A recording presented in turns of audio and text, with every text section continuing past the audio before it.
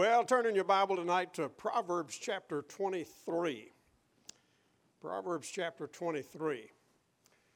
I've had a good time today, as I always do when I come to Lexington and come to Clay's Mill, come to the college, and appreciate so much what you're doing here. And, Brother Fugit mentioned this morning about standing and withstanding.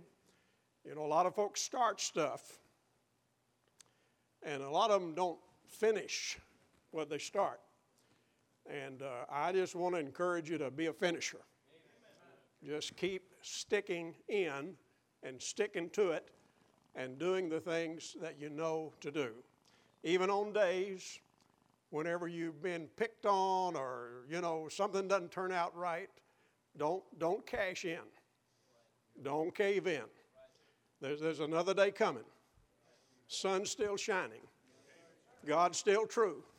Promise is still real. And we just need to stay in and stay right in where we need to be. And, a lot of things will go crazy, and a lot of things are going crazy. But you and I don't have to ride whatever vehicle they're riding to get there. Amen? Yeah, we're going to ride in a different cart.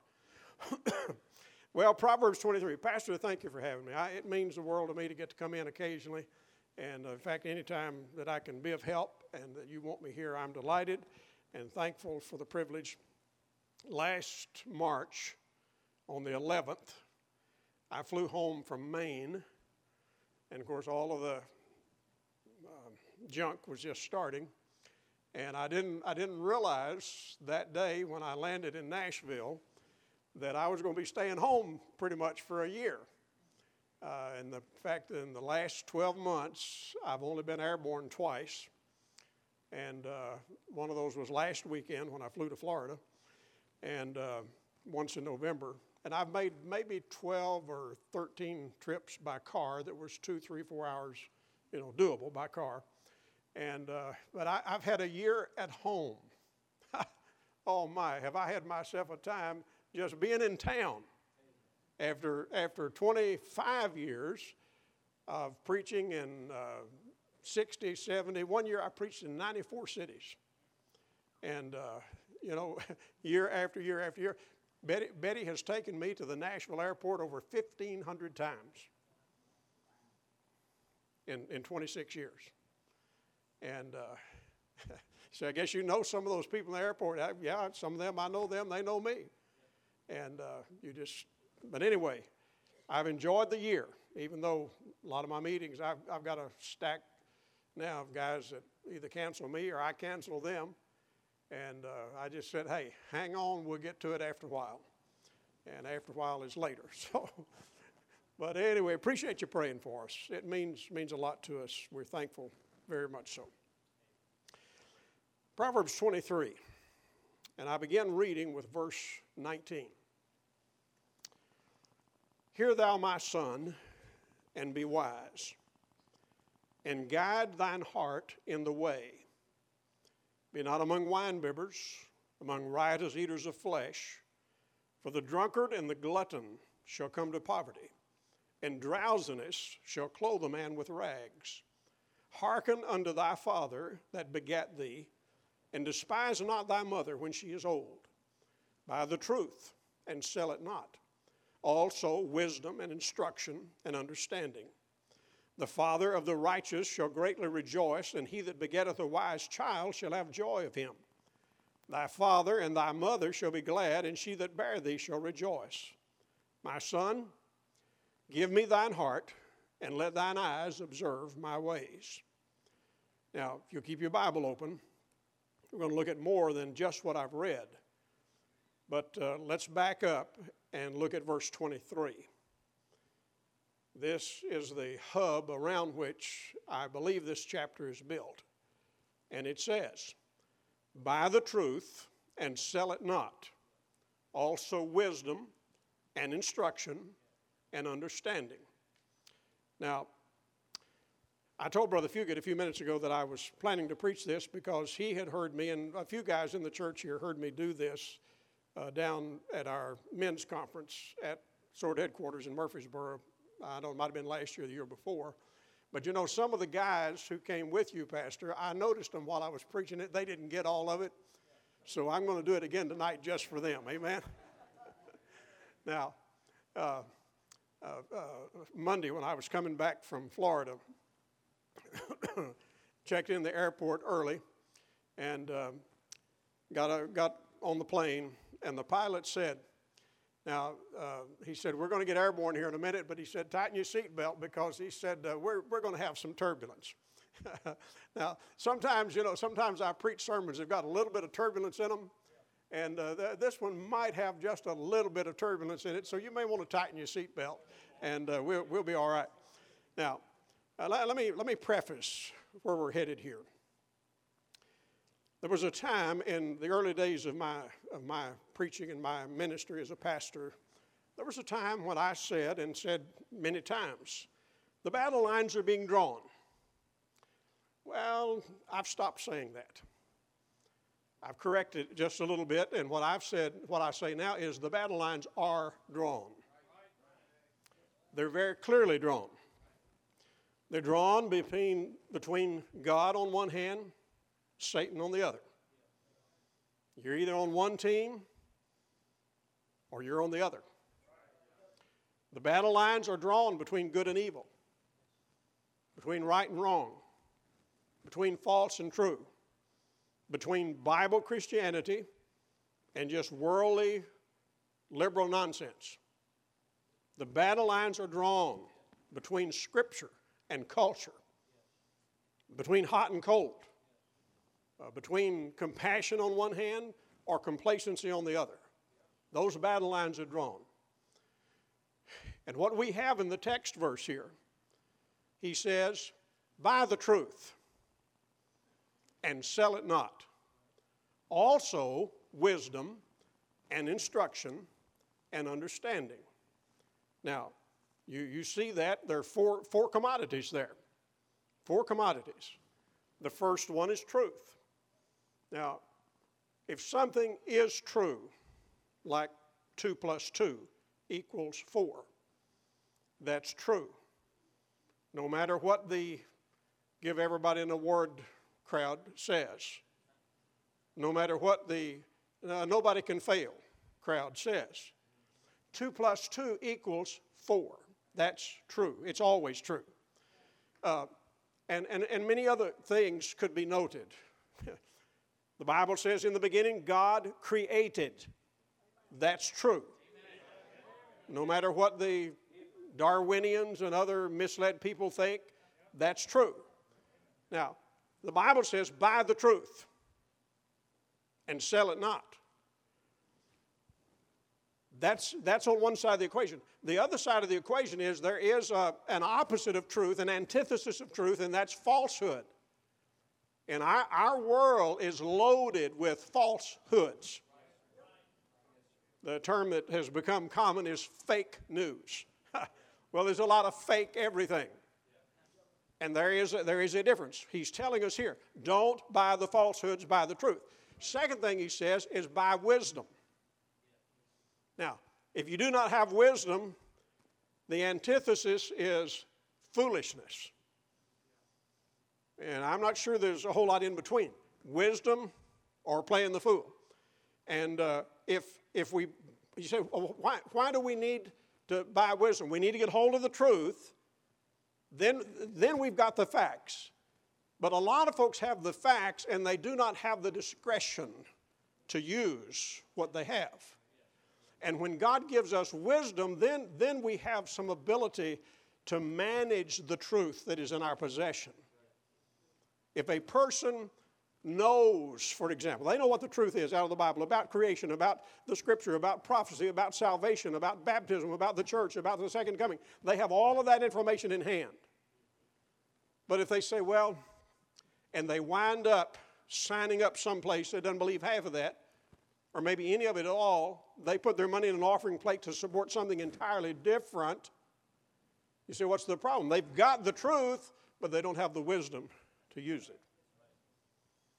The third thing that he tells us here is to buy instruction. Now, If you get the truth, and if you get wisdom, it will come from someone else. I think I know how it was with you. I do know how it was with me. The day I was born, I had everything to learn. I did not know for a good while that my last name was Smith. And a lot of other. I remember my first day in school down in Carlisle County. That was, I mean, you're going to date me when I tell you this, but I'm telling you, when I started to school, I don't think they'd ever heard of kindergarten. I know they didn't have any of them there. There were no preschools. So here I was at 5 years of age, and I well remember, Dad drove me up onto the parking lot of the school, opened the door, and told me, go through those big double doors there, and they'll tell you what to do. I was a 5-year-old. See, we weren't all snowflakes in those days. Yeah.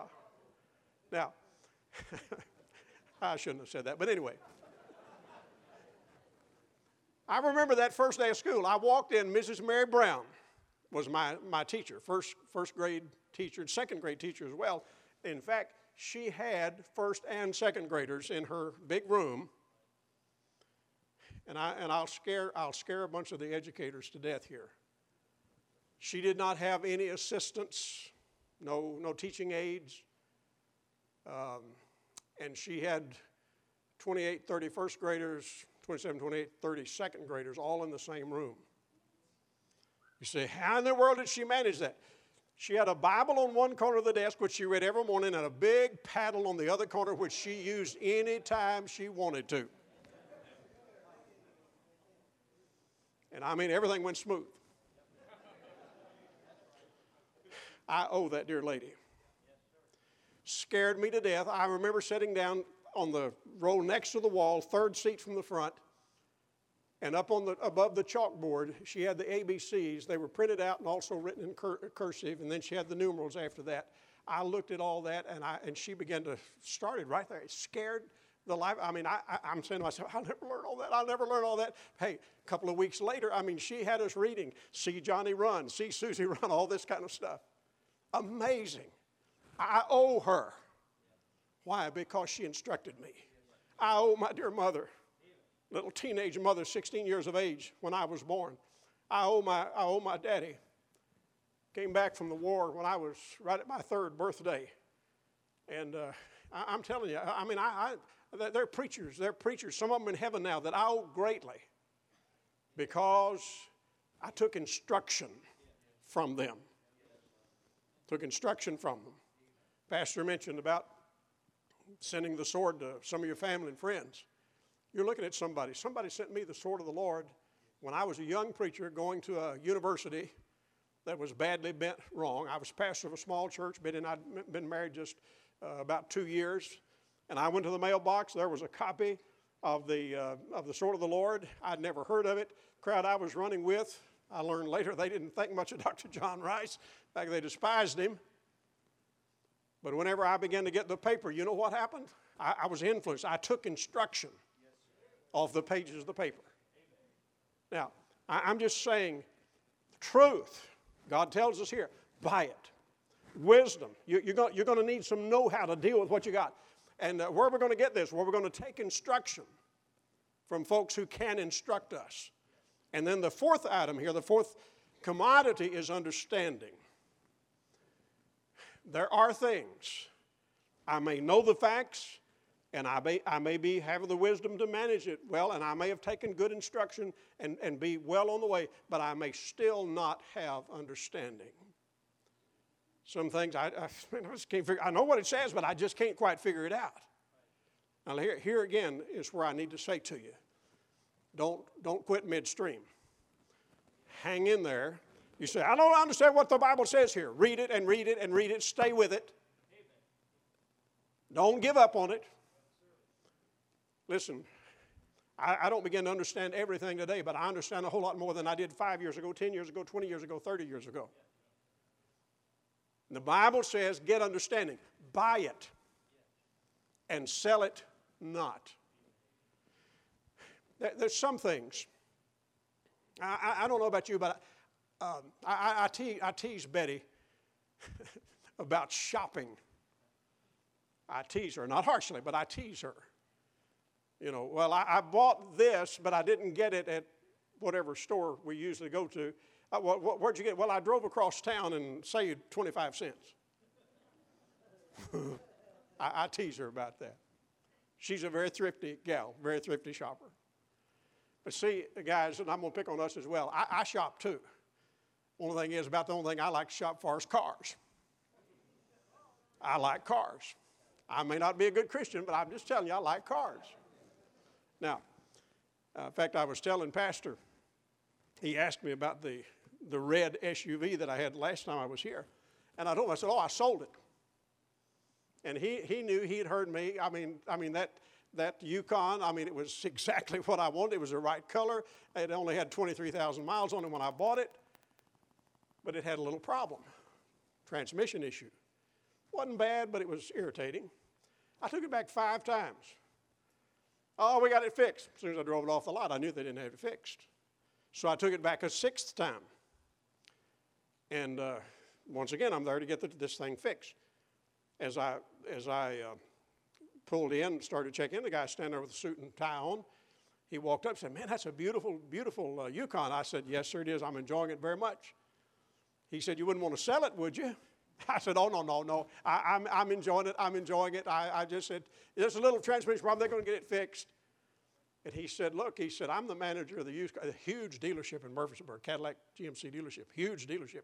He said, I'm the manager of the used car division here. And he said, I'd love to have that on my lot. And I said, no, sir. I said, I'm enjoying it too much. He said, why don't you let me make you a price on it? Well, now, I'm going to tell you what I didn't tell him. When I bought it 10 months earlier, I bought it $8,000 under the Blue Book. So I was in good shape. He comes back and offers me a price written out. I looked at it and I said, you know, you're not quite there yet, but if you're not careful, you're going to buy this thing. He said, how much more I got to give you? I said, another $2,500. He said, I'm going to go write you a check. I had to call my son to come pick me up. I was enjoying that car. I liked the car. It was just exactly what I wanted. But I sold it. Now, I tell you that little deal because there's things you can get, you can use it and sell it, and it's no big deal. As much as I like cars, I'm just telling you, it's just a bucket of bolts. Plastic. Little electronics. And you can buy certain things like that. You can buy it, buy this, buy that, buy something else, and sell it, and sell it, and sell it, and nobody's hurt. But when it comes to the 4 commodities of Proverbs 23:23, we buy, and we keep buying, and we never, ever sell. We do not sell truth. We do not sell wisdom. We do not sell instruction. We do not sell understanding. We keep buying those precious commodities. Now, some people do sell out. They sell out. Some Christians, unfortunately, sell out, sometimes for popularity. It's what everybody's doing, they think. So they sell out. Some people do it for pleasure. And man, if it's something I like to do, man, I'm going to do it no matter what. Some people sell out for prosperity. Man, if I can make a buck, then I'll do it. They sell out. Some people sell out for politics. Politics. You know, you break that word down. Poly means many. Many ticks. You know what a tick is? It's a bloodsucker. And that's where a lot of people are. And a lot of people sell out for politics. Some for promotion. I'll get a better job. I'll get a big raise. I'll have a higher position in the company. Some people sell out for their peers. It's not just the teenagers who have peer pressure. We all do. Now let me make the point here. You should be sold out, but you ought not be a sellout. You ought to sell out to the Lord God Almighty. You ought to sell out to the Bible, sell out to Christ, sell out to the committed Christian life, living a holy, godly, dedicated Christian life. You ought to sell out to that. Be sold out. But not be a sellout to the world, not sell out to the devil, not sell out to carnality. You remember the story of Daniel in chapter 5. The king said to him, "You make known to me the interpretation of the dream." He said, "I'll clothe you in scarlet. I'll make you third ruler of the kingdom. And I'm going to give you all of this stuff." And Daniel said, "Let thy gifts be to thyself and give thy rewards to another."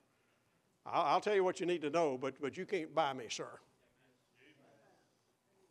And you know, you and I could learn from Daniel and just know, come to the place where we absolutely cannot be bought.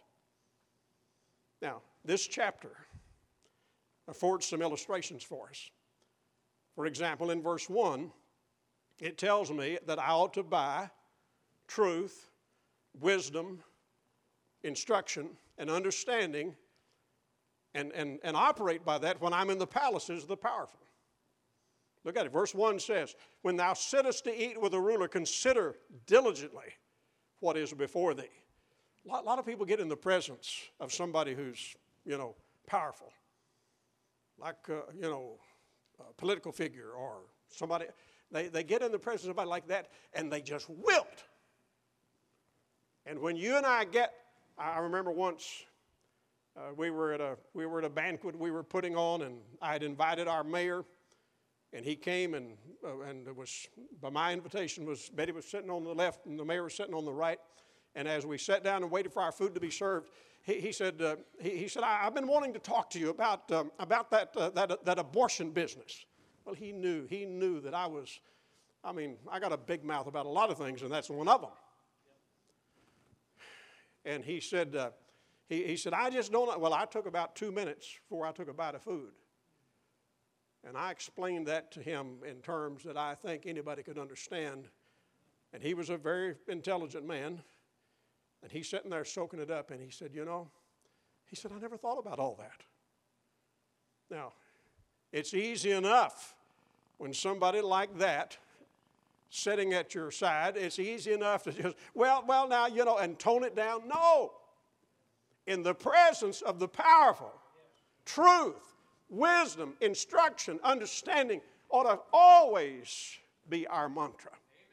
Always. Look at verses 4, 5, and 6. It says, "Labor not to be rich.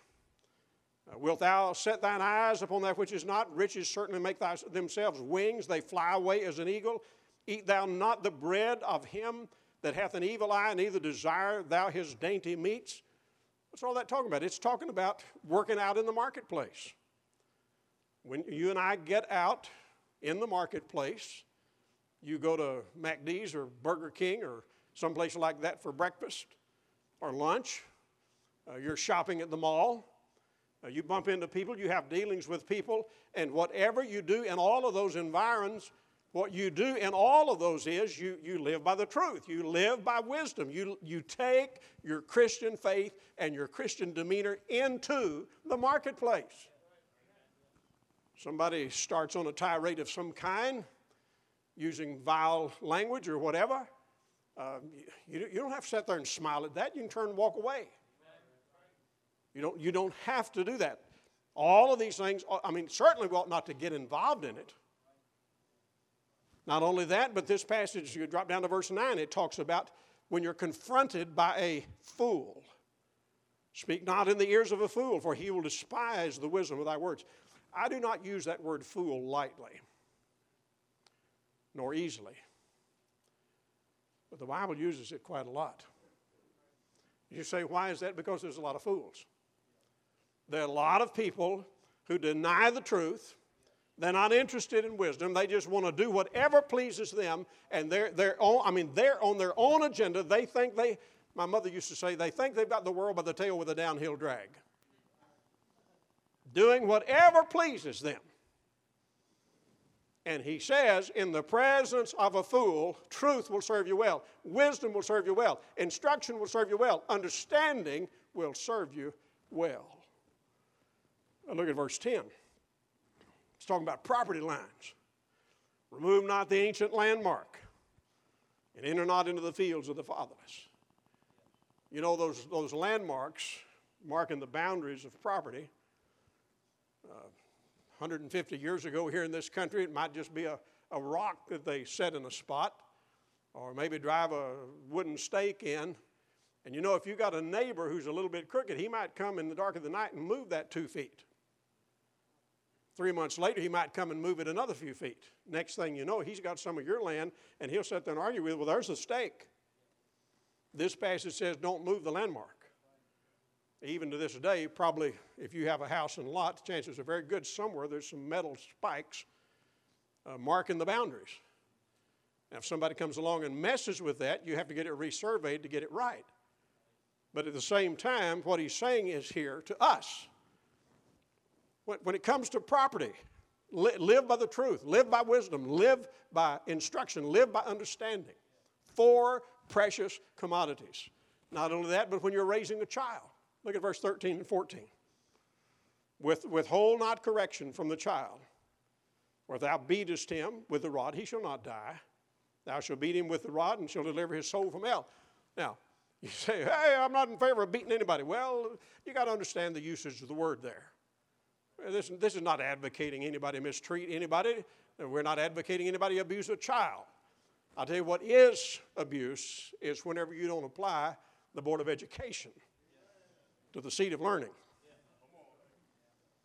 When a child never has corporal, I didn't say capital, when a child never has any corporal punishment, they're missing something that they need.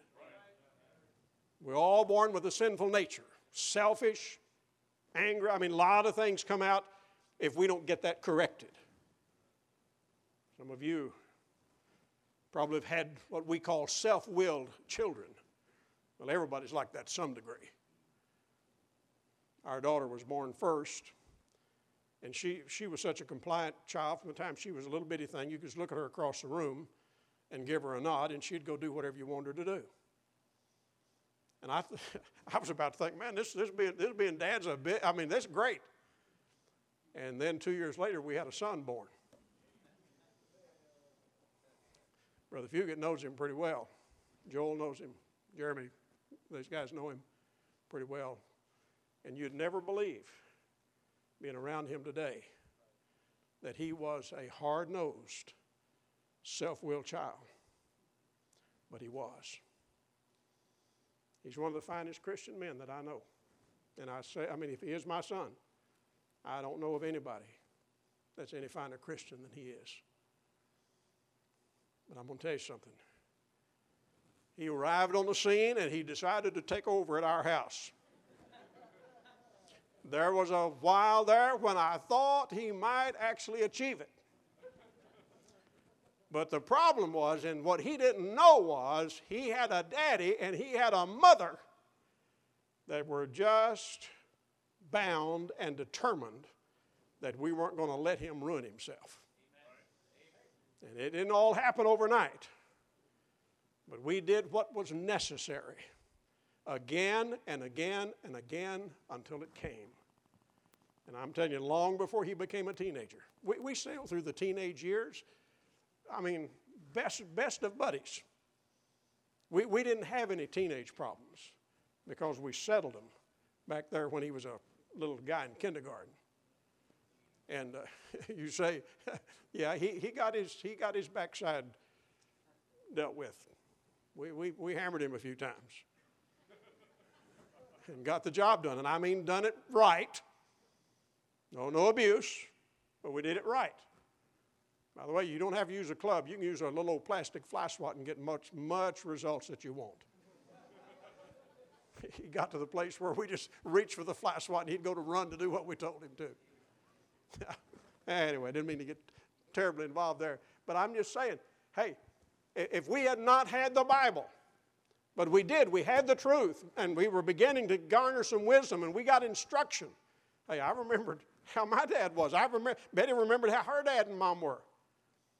And consequently, we had the instruction, and we just dealt with it. And when you're raising your children, listen to me, don't give up.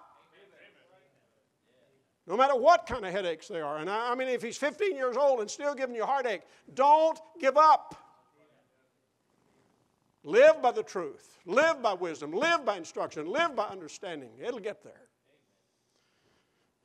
Then there's another two sections here in this chapter that talk about when liquor's flowing. When liquor's flowing. What do I need to know about that? Well, you need to know the truth. You need to have wisdom about that. So, some well, now, I'm not going to become a drunk, but I'll just sip a little here or there. Hey, listen. Wisdom says don't touch it. Truth says don't touch it. I remember my dad, long before he got right with God, saying, son, don't ever wrap your hand around a beer bottle. Don't ever wrap your hand, don't ever wrap your hand around a beer can. I thought my daddy knew everything. He didn't, but I thought he did. And I said, if Daddy said don't do it, I won't do it. I didn't, I haven't, and I won't. I took instruction. And this passage here deals with that. It says, who hath contentions? Who hath woe? Who hath sorrow? It's the guy who lingers long at the wine.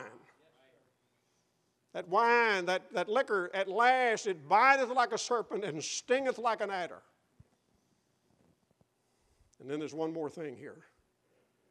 There's a section here on when women, what they call strange women.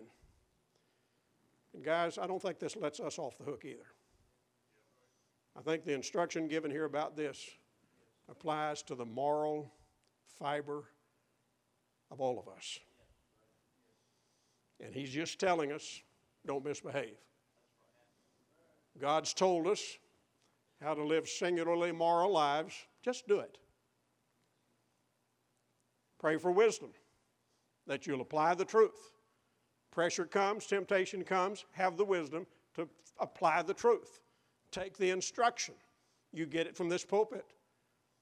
You get it from others. Apply the instruction. So, when this text says, buy the truth and sell it not, what I'm saying to you tonight is, I'm buying. I'm still buying. And I'm not selling. You want me to go down the trail and get on some doctrinal bunch of nonsense? I'm not going to go. Now, I'm not trying to say I'm the great example on anything. I'm just saying it's the resolve of my heart. It's the commitment that I've made that I'm going to walk where truth is, seek the wisdom of God, listen to those who are rightly should be instructors for me, and I'm going to keep asking God, help me to understand. I want to understand. And day by day, week by week, month by month, year by year, I want these four commodities to be a part of my fiber, a part of my being, a part of my character. And I'm advocating it for you. My parents are both gone now, and Betty's as well. When my folks, when both of them were gone, they left us a little 50-acre farm and other things. They were not wealthy people, but they had an estate. We sold everything and shared that between my three brothers, my sister, and myself, 5 of us. Betty's family died. Her dad also had a 50-acre farm that they had lived on since 1936. They'd raised their kids, been married more than 60 years. And Betty has 6 brothers, no sisters, but 6 brothers. And so we sold everything they had when her parents died, and they divided it up among the 7. They were not wealthy people, but all of us got a little something from both estates. Betty and I got something from my folks' estate, got some of her folks' estate. It was not huge amounts of money, but it was a nice little inheritance. an estate. You say, what's that about? My mom and dad spent all of the years from 1957 forward there on that farm that we call the home place. They spent all of their life there building on that, doing what they, investing their life and accruing everything they possibly could. Betty's parents did the same thing from 1936 forward, and whenever they died, everything they had got divided up among their children because they left an estate. Now, what I'm advocating tonight is every one of us are building an estate. We ought to build it out of truth and wisdom and instruction and understanding. And if you have children or grandchildren or others that you influence, whenever you're dead and gone, what you have to leave behind, if it's a car, they'll wear it out. It'll be gone in a little while. If it's a piece of property, they might use it a while. They might sell it and use the money, and that'll all be gone. But if you provide for them truth, a legacy of truth and wisdom and instruction and understanding, it'll last them for a lifetime.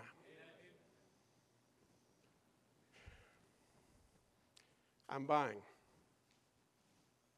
I'm not selling. You buy a car, somebody comes along, offers you a little money for it, sell it. You got a house, somebody comes along, offers you a big profit, you want to sell it, go ahead, sell it. It's no big deal. But when it comes to these four commodities, buy, buy, buy, buy. Never, ever sell. Never, ever sell. Never, ever sell. Never, ever sell. I'm buying, not selling. I want you to do the same. Let's stand up. We'll pray.